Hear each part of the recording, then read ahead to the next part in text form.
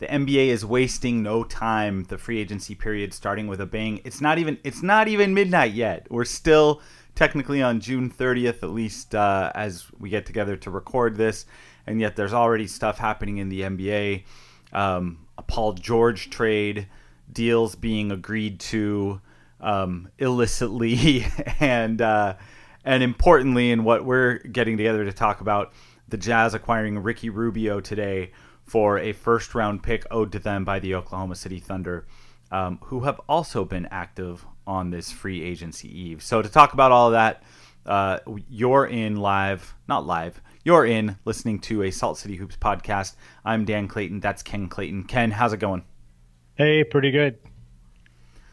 No rest for the wicked. We're just getting right to it.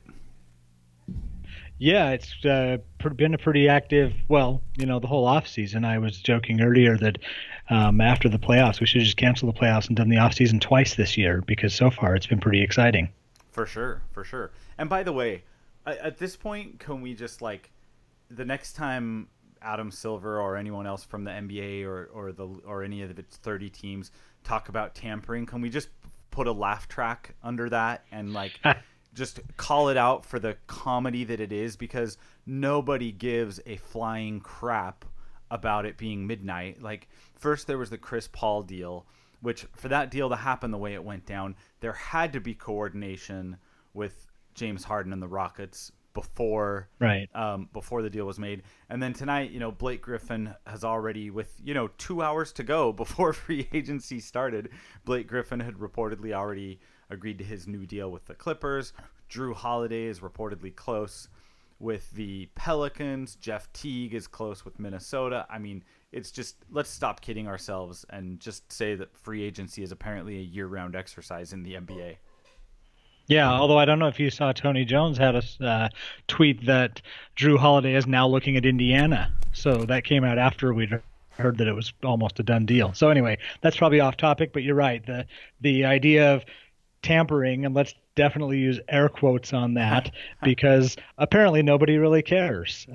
It's just every man for himself. And here's the thing though: someday someone will decide it's gone too far and they'll come down on it, and whatever team or teams or players get caught up in that, it's going to seem like it was really incredibly unfair, because they'll point back and say, well, Blake Griffin in 2017 and and they'll be right. But eventually somebody will cross a line and go farther than they've ever gone before, and the NBA will probably have to finally act like they care. I don't think it's going to happen this year, but someday. Yeah, good point. I was going to say relative to the Drew Holiday thing, because I had seen that report, and I find it curious. But then, now that they have powerhouses like Domantas Sabonis and Victor Oladipo, who wouldn't want to play in Indiana, right?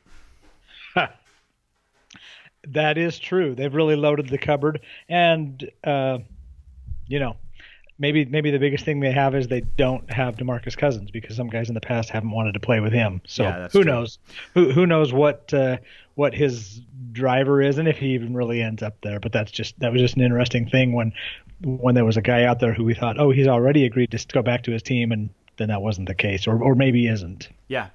Well, we got together to talk about a transaction that happened legally today, because the Jazz had until midnight tonight to execute a deal or deals that would use the last of their cap space for the 2016-2017 campaign. Now, they already made a payment to their players for the shortfall, so they've already spent the money, so to speak, but they still had cap room to go ahead and absorb salary, and they did that today, bringing Ricky Rubio in for a draft pick, for that Oklahoma City draft pick, which then probably honestly got less valuable, because now with Paul George joining Russell Westbrook, I think OKC figures to be better. I don't know if they'll crash the Western Conference power structure yet, but they'll be better, and so looks like a well-timed use of that pick as an asset.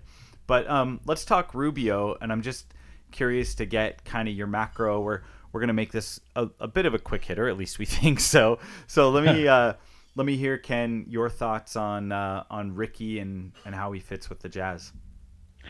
Well, I look at Ricky Rubio and I see, maybe I'm a little too old school because I think the point guard position has changed a lot in the NBA, even just in the last few years. But he looks more like what I grew up thinking a point guard was. Of course, when you talk about who I think a point guard was, that was John Stockton, um, a pass first guy. Unlike Stockton, he's not a great shooter, and I'm sure we'll talk more about that as we go on. In fact, you had some interesting stuff on that we were chatting about last night before the trade happened. Um, but a guy that, you just watch some of the highlights of him, and he's a guy with just incredible court vision. And that's what I think, that's the exciting side of what he's going to bring to the Jazz, the court vision, a little faster tempo if the Jazz want to go there. And then the age, that's not on the basketball court, but the age, that the difference between George Hill and him, that's gonna be a nice thing that he'll bring to the team, and hopefully that includes being healthy as well, which is not guaranteed. He's had some trouble with that in his first few years, but on the court, I just look at the court vision and think there are probably some real opportunities there. Yeah, he missed 7 games this past season, 6 games the season before that.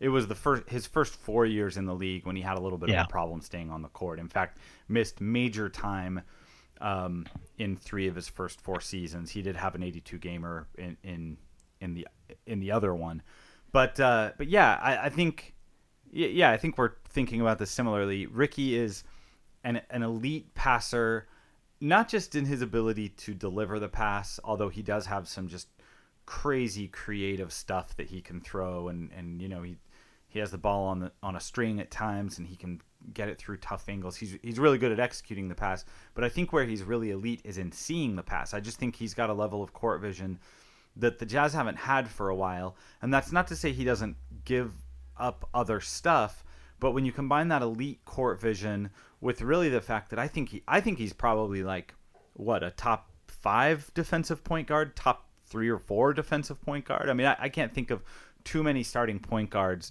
that play the kind of defense he does with his I believe it's a 6'9" wingspan, and just really good defensive smarts and lateral movement. I think that's as much of a benefit as well. Although certainly they'll have to solve for his shooting on a team that already doesn't always have the best spacing. Yeah, and you've got to have, you got to hope, if you're a Jazz fan, that one of two things or both things happen. One is maybe he can work on that shooting. Not to say that he hasn't before, because obviously he's an NBA player. He's been trying to improve his game. At least, that's what we expect that most NBA players have been doing, although I'm sure there have been exceptions. But, the Jazz have really been able to help a few players with exactly that. And the biggest one we'll talk about, I think, a little later is Joe Ingles. Nobody was looking at him like a lights-out shooter 3 years ago, and they picked him up off the waiver wire. And now he was, the whole season in the top 1, 2, 3, 4 guys shooting the 3 ball. And then the other thing is, Rubio has been sitting on a team for 6 years that has averaged about 29 wins a year. Yeah. Let's see what he can do when he's on a team that has more talent. So, yeah, we look at him and we say he's not a shooter who's gonna help stretch the floor, and spacing is gonna be worse. But he was on a team where he couldn't take advantage of some of that because he was on the court with less talented guys too. So he was probably a little more the focus of what an opposing team was trying to shut down. Now he's out there with a Hayward, with a Gobert. Maybe. I mean, hopefully with Hayward. You're right. But if he's out there with these guys.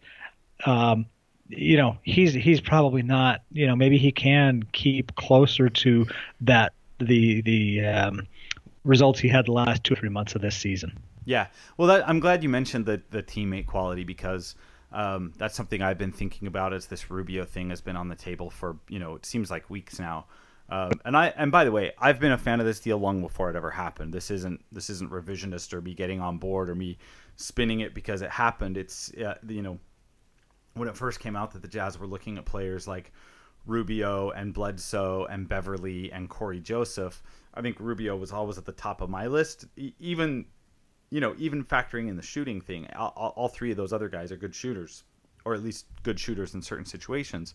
And I just think that what Rubio provides is so unique within that group that I think let me put it this way. So Rubio shot 529 true shooting a couple of seasons ago. He shot 539 this past season. League average is about 535 to 50, to 540 to 54%. Which means so Rubio has brought his shooting up to around league average on a per shooting possession basis. Now that factors in free throws, that factors, you know what I mean? Like, we're giving him credit for stuff that maybe we don't really define as shooting when we're scouting a basketball game. But the point is, he's basically a league average possession user now. And the reason why I think that's important is because I think if Bledsoe were a league average possession user, and by the way, he has been these last couple of seasons. His career marks are a little bit higher, but for the last 2 or 3 seasons, Bledsoe has been pretty close to average himself. If you're the guy that's scoring all the time, if you're the guy that's using the possessions, you can't be a 540, 550, 560 true shooter. But if you're primarily the guy who's getting other people involved and facilitating and creating, then I think the shooting needs to be, good enough that people have to take you seriously. And so I'm encouraged by Rubio's performance over the last couple of seasons. Certainly during the last half of this most recent season, I think it shows signs of a player who, at the very least, he's going to continue to be a threat because of his ability to find angles to make plays for others. So you have to play him differently anyway because of that. And then the fact that he's not costing his team points on a possession basis. And I think that's something that people kind of need to update their thinking about Rubio, because there might be people out there that are still operating off of the 2014 Ricky Rubio scouting report, and he's been a little better than that lately. Mm-hmm.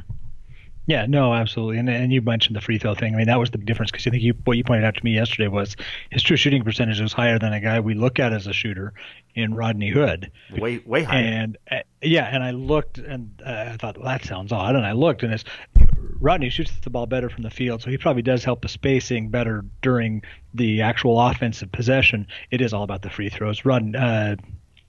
Rubio's getting to the line twice as often, and he's making a higher percentage of them. So that's what's bringing his true shooting percentage up compared to a Rodney Hood. But you're right. I mean, it still all fits in, and the Jazz could use a guy who can get to the line a little bit. That's something they've lacked often.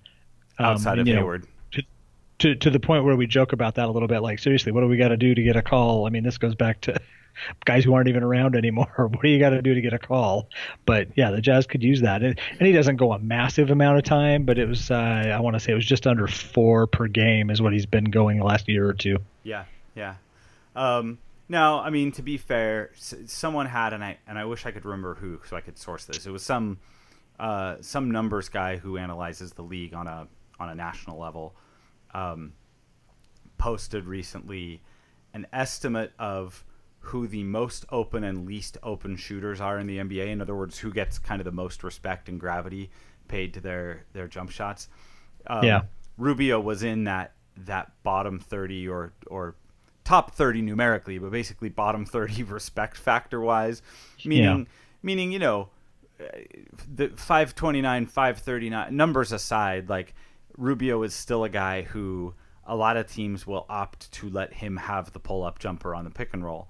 And, the Jazz are going to have to scheme for that. But it's easier to scheme for that when you have an elite roll man in Rudy Gobert. You have a guy who, when he was healthy, was an elite and very springy and capable roll finisher in Derek Favors, who, we'll see if he's still around this fall, and we'll see if he's healthy.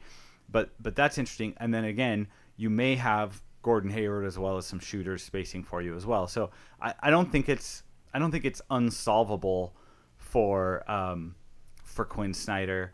I do think it's different from Hill, and that's the other thing I wanted to talk to you a little bit about is there are some obvious contrasts to Hill shooting wise. I think defensively they're similar, although I would put Rubio just a tick ahead on I would put him just a tick ahead on defense.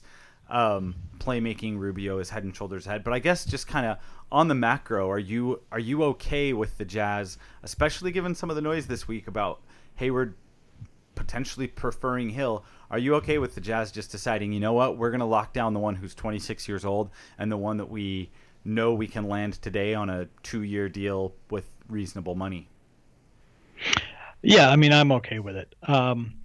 In my opinion, the Jazz only do this if they think, and the key word is they think, who knows exactly what's in Gordon Hayward's head, but they only do this if they think it doesn't hurt the Hayward pursuit, based on conversations with him. And it sounds like that's what has been kind of out there today. And the reason why I think that is, this wasn't just hey, we can save money and we can get this wrapped up early and we can move. They literally didn't. The Jazz didn't have to do this deal today, even though we talked about the expiring cap space. And here's why. Because if they do this and they lose Hayward next week because of this deal and other factors likely, they get the cap space back.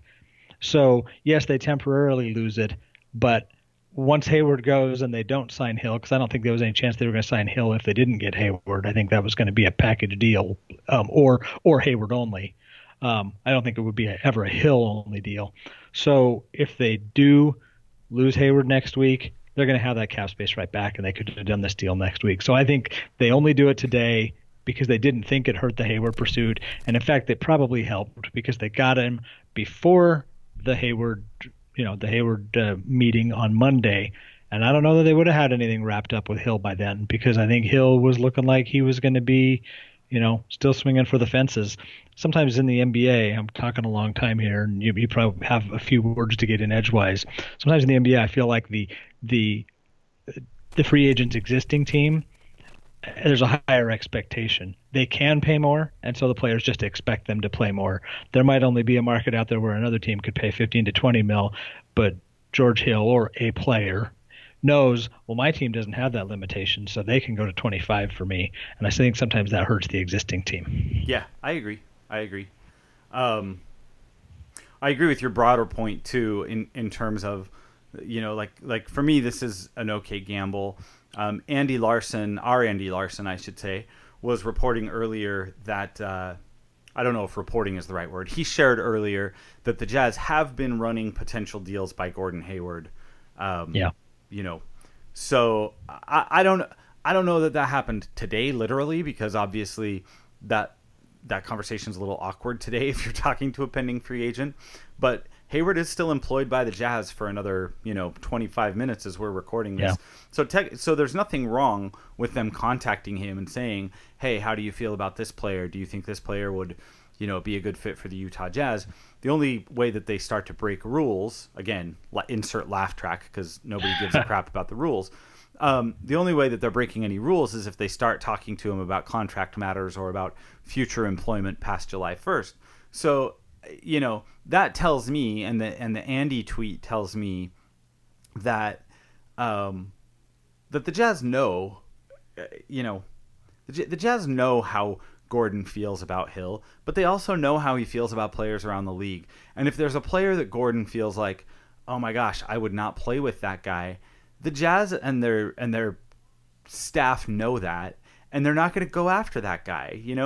If Gordon really has a concern about playing with Isaiah Thomas, and I don't know if he does or not, but if that report is true, then the Jazz aren't going to go trade for Isaiah Thomas. So I think the fact that they went and got him means, first of all, I think we need to give the Jazz credit that they're not going to make that move if they believe that it would seriously hurt their Gordon pursuit. I think we need to give Gordon the credit that he is smart enough to not drop an ultimatum around one guy who, is an above average starting point guard, to be sure, but we're not, he's not saying go get me LeBron or he's talking about an above average player at his position. And then I think we need to give Rubio credit. I think I think Rubio has been underrated, largely because he's played on some crappy teams. He hasn't had a lot of talent around him. He had a couple of years with Love, and now he has had a developing Karl Anthony Towns. But outside of those two players, he just hasn't had the teammate quality for the NBA world at large to really see just how creative and fun and exciting a player he is. Right. Let me ask you one more question about the trade. I mean, there were some people out there this afternoon. I was at lunch when the trade basically developed for about 10 minutes, or it was rumored for about 10 minutes, and then it's happening, and then boom, it was official before I'd finished my salad. Some people were upset that the Jazz gave up the OKC pick. I was amazed that the Jazz got him for just the pick. Do you agree? Yeah. I had sort of resigned myself to the fact that it would take a player, that it would take either Hood or Favors, and that was disappointing because, I think if the Jazz have an opportunity, and we'll get into kind of the Hayward discussion and what this acquisition means relative to Gordon, it feels a little bit from reports today and the noise from national guys that maybe the Jazz are going to have to try to make a bigger splash too. Like they might need to go after someone else. And if they need to go after someone else, they're going to need player assets. You know what I mean? Yeah. In addition to picks. So just being able to head into free agency now with Hood and Favors, who, by the way, are both really good players. I mean, they're both starting quality players. And because of that, I think the Jazz would be fine if they don't get any big name free agents to say yes to a sign and trade, and or they don't get the team's help to make that happen. But I like the fact that they made this Rubio deal, and they still have the ability to go to teams and say, hey, your guy's interested in playing for us. Would you be interested in a package around Boris Diaw, because that expiring contract will help him make a deal, but also, throw in some of those guys. So I think not only was I surprised, I think it's a big deal that they still have, the Hoods, the Favors, the Exums, although, I'm still a little reticent about. I mean, like, obviously there are players you would trade Exum for, but I think it's a big deal, and we'll see if it gets them anything. I mean, sign and trades are extremely hard because you have to get three parties on the same page and not just two. But I think that was a good score for the Jazz. Yeah, Hood, Favors, the Diaw expiring contract, the Jazz 2018 pick still intact. In fact, all their future picks intact.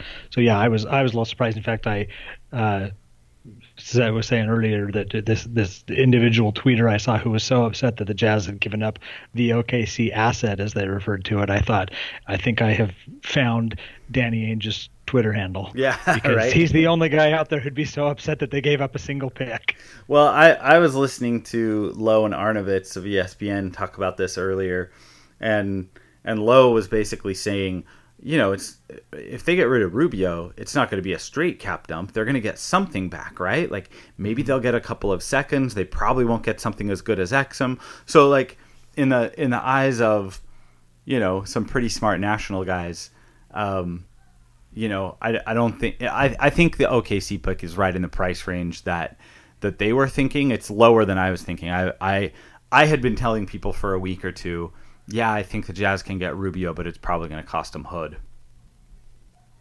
But, apparently they really want to go sign Jeff Teague, and so they would rather have the cap space to sign Teague and still have some money left over to pursue another big-name free agent. So yeah, and for the second year in a row, the Jazz get a guy because the other team wants Jeff Teague. Yeah, no kidding. Which we could talk about. We could talk about how fun that is too, because I don't know about you, I'm not like I don't drool over Jeff Teague. I'm glad to hear that. So I think it's funny. I mean, I get that the grass is always greener. I just don't see that particular grass as being particularly verdant. So so Hayward, the question becomes, and we talked a little bit about this in terms of, the Jazz wouldn't have made this deal if they thought that Hayward was sour on Rubio, but do you think that the Rubio deal is enough for Hayward, or do you think they're still working on something semi-big? Oh, I absolutely think they're still working on something semi-big. Whether that's able to be brought to fruition, well, nothing can be brought to fruition, but whether it's able to be agreed to and more or less public by the time they meet with Hayward on Monday, who knows? But I absolutely think they're still working on some things. They're still Quinn Snyder, I think, covets in a big way a real stretch four. I mean, we've talked before about how it just seemed like he never bought into the fact that Favors and Gobert could be on the court at the same time. And with a point guard that has less shooting ability, that might be more true. So you got to look and see, is there a stretch four out there that we can get somehow, whether that's by trade or mid-level exception type money. Trade, you might have a better shot to get a little better player if you can just find the right match between a team looking to drop a guy who fits that role better. But if not, they'll get to that secondary market that I think we talked about in a post we did a week or so ago about the Pattersons and the Amir Johnsons, those guys in the world. Yeah. Even someone like Kelly Olynyk, like who knows if he's going to get above the mid level, especially if Boston has to sacrifice his restricted rights to as they chase down their other pursuits. Although their other pursuits is the guy we're talking about. Sorry, you were going to say something else though. No, whatever that was. No, their other pursuits, I think, is almost down to a single pursuit at this point. I mean, they missed out on Jimmy Butler. They've missed out on Paul George. I think Paul George was one of the Paul George rumors, bringing in George and Hayward both. That was the point where I got most nervous about Boston, and that's off the table now. Oh, me too. Yeah. Yeah. So I mean, that doesn't mean Hayward couldn't still decide Boston's a nice place to go for the next X number of years. But, I mean, I think Boston's and that in a different way, that's a little scary because now Boston's like, they got one thing, their wish list is down to one. Oh, the other one is Griffin. I mean, they were going to talk to Griffin. They were going to talk to all these guys, and they've missed out on pretty much everybody except Hayward. So they get their shot on Sunday, I guess. Yeah. By the way, Alex Kennedy is reporting that Rudy Gobert will be present for the Gordon Hayward session with the Jazz. So yeah, I don't know if you saw. I think that was kind of a response to Hassan Whiteside announced that he was going to be present for the Miami meeting. So, and I just don't know. I don't know. Maybe I'm guilty of being.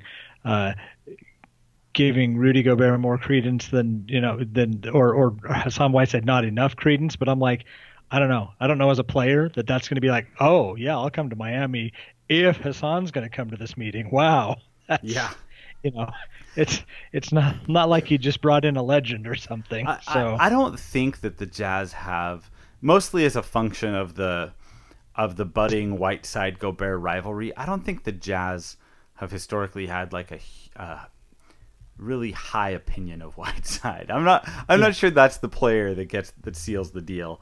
I think Dragic probably interests Gordon Hayward. The idea of playing with Dragic. I think there are other guys who would be interesting, but sending Whiteside, a player who some Jazz players have kind of like openly mocked as an empty numbers guy. That's not to say I know how Gordon Hayward feels about Hassan Whiteside. I just know that that's been kind of an open joke among some Jazz players. So that does seem like an interesting choice. Joe Ingles reportedly could be getting an offer as big as $15 million a year from the Orlando Magic. How afraid are you of that? Do you think that the Jazz can match something that big, etc.? I don't know. Scuttlebutt is that yes, they would.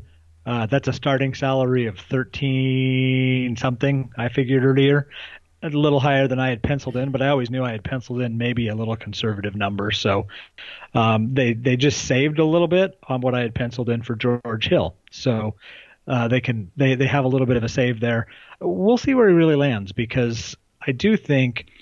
And this is probably pretty uncommon in NBA players. I think he really does feel some affinity to the Jazz and that they've helped make him the player that he is. I don't think he's going to take half, but I mean, I don't think he's going to fight him for every penny. I think he feels like he's pretty happy, with Utah, and hopefully that's not a big, huge deal. Hopefully it doesn't come down to somebody else is offering an extra $500K, and it gets to the point where there's a bidding war and the Jazz back out. Or I guess the way it would play out is they wouldn't match. But I don't know. I'm not that concerned about the Joe Ingles thing. I expect he'll be back, and with him back, and with a point guard, and maybe one other move, or the promise of another move, or a grocery list of moves that could possibly be made in the next few days. Gordon, maybe that's enough. That hopefully that's enough. Yeah. That he does. Well, I do think Joe Ingles is pretty important to that recruiting pitch just because of how close he and Hayward are on a personal level. Yeah. Now, I think Joe is the type of guy who will probably I don't even think he will sign an offer sheet without first going to the Jazz and saying, "Hey, they're offering me a deal that averages 15 a year. What can you guys do?" Like I agree with you. I think his affinity for Quinn, his affinity for the culture, he and his wife are comfortable there with their twins. I think that he will give the Jazz a chance to work something out and if the worst case scenario is that Dennis Lindsey says, "You know what, if you've got 15 on the table, go sign the thing and we'll think about it for a couple days," and the Jazz get him for a starting salary of, like you say, 13 or so. So I think that bringing back Joe is pretty important as it relates to Hayward. Oh yeah. I also think it's pretty important in basketball terms, especially if, like we've been talking about, Hood and Favors are kind of the best remaining trade bait. Any thoughts on that before I power through to the next question? Well, no, I think I agree wholeheartedly. I'll just stop there. I just noticed that Nene has now agreed to terms, and Steph Curry is on what did it say? On track to agree to a contract shortly after midnight, which means, by the way, he's already agreed. Yeah, but at least they're pretending. So, like, yeah. Golf clap Warriors for pretending that the rules matter. Yeah. Everyone else is just brazenly, like, there's already, Jamal Crawford has already been on the record talking about Blake re-signing. Like, at least there's some theater involved to making it look legitimate. Yeah. My other question was going to be, and we didn't talk about this. We didn't prepare for this. I didn't prepare for this. Maybe you prepared for this. We talked about something semi-big maybe following, and that could be the coup de grace as it comes down to negotiating with Hayward on Monday. You said stretch 4, but you said that the Amirs and Patrick Pattersons and Kelly Olynyk's of the world were your kind of second tier of choices. So who's in your first tier? Who do you think that the Jazz could get either by sign and trade or by just trade, because they're not going to sign someone outright as a free agent. So it has to be right. a deal. Is there anyone you have in mind that you think makes Hayward go, "Oh, well, dang, what I have in Utah now is definitely good enough to rival what it's certainly good enough to rival what Boston can put together, because they can no longer do the Paul George thing." But is there anything that would be like, Hayward's own little mini version of a super team? Well, earlier in the day, there was still the talk floating around about Kevin Love, and I know there are people out there who don't like Kevin Love more on the defensive end. On the offensive end, he's a perfect candidate for what I'm talking about. Now that Paul George has gone to OKC, I don't see that anybody's pulling Love out of Cleveland for two reasons. One is they were willing to do it maybe to get Paul George, but also they don't feel as much pressure now because they don't. I mean, I think Cleveland now feels like, hey, the East just didn't, Boston's not going to improve at least as much as we thought. So I thought they might. So they're not nearly as motivated to make a big move, especially now that Paul George is off the board. Another guy a lot of Jazz fans throw out there is a Paul Millsap. I wouldn't predict that, but again, that's the type of player, and I don't know that he's quite as stretchy, although he did, bring the 3-point shot late in his tenure in Utah. But he's a bigger name like that. He's skilled, so I think he fits. Yeah. I think he fits the bill, even though he's not necessarily a shooting four. Like he's someone who can definitely play next to Gobert. Yeah. Well, and he can definitely play next to Gobert, defend out on the perimeter, and that's part of on the defensive end. That's what I think of as a stretch four. He's not a stretch four as much on the offensive end as far as let's put him in the corner and just feed him off. I mean, you can, but it's not going to be not as much as a Kevin Love or somebody like that who's a little more automatic from there and does a little more volume from there. Yeah. So guys like that, you're right, I wasn't prepared for that, but guys like that, guys with a little more, if you could bring in, I mean, both of those guys, I mean, they're all stars or have been at given points. Actually, were they both this past year? No, Millsap was. Oh, then yeah, they both were because Kevin Love was. They both were. Okay. I didn't watch that train wreck, so I didn't want to see 400 points scored in a 48-minute game. I mean, the only other I'm scrolling through the list of bigs, not just free agent bigs, but bigs in the league, and kind of scanning for names of guys who are both starter quality and who, can operate in space and have some skills. I mean, the only other name that stands out as even halfway to where Love and Millsap are is Thaddeus Young, and I think he's really, I think he belongs in. I think he belongs in the other tier, or maybe in an in-between tier. Maybe he's not down with the Pattersons of the world, but I don't know. I'm just not seeing a ton of, Darrell Arthur is skilled and can hit 20-footers, but Darrell Arthur isn't a starter quality player either. You know what I mean? So yeah.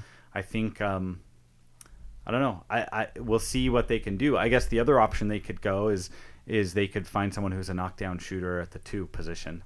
And, I don't know who that is. I don't think that they have a realistic shot at JJ Redick.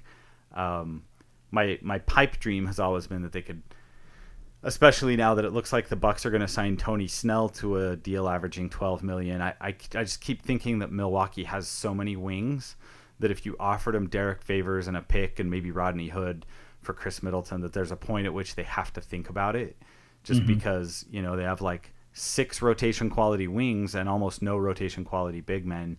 But I think that's a pipe dream because I just don't think he's available. I mean, the deal makes sense on paper, but I just don't think they've made that player available. But I think those are deals that shift the calculus for Hayward. The question is, does Paul George not landing in Boston make it so that the Jazz already have, at least out of those 3 teams, the best basketball situation to offer him? Right. Well, we have 5 minutes until we start getting hit with bombs. Correct? So, serious, yeah. So we should. It's been fun. We'll get this posted so that everyone else can enjoy the madness. Hopefully, it'll be relevant for a while, especially since the Jazz don't meet with Hayward until Monday. So thanks for listening. We'll try to do more of these and try to enjoy free agency as it unfolds for the Utah Jazz and for the rest of the NBA. SaltCityHoops.com.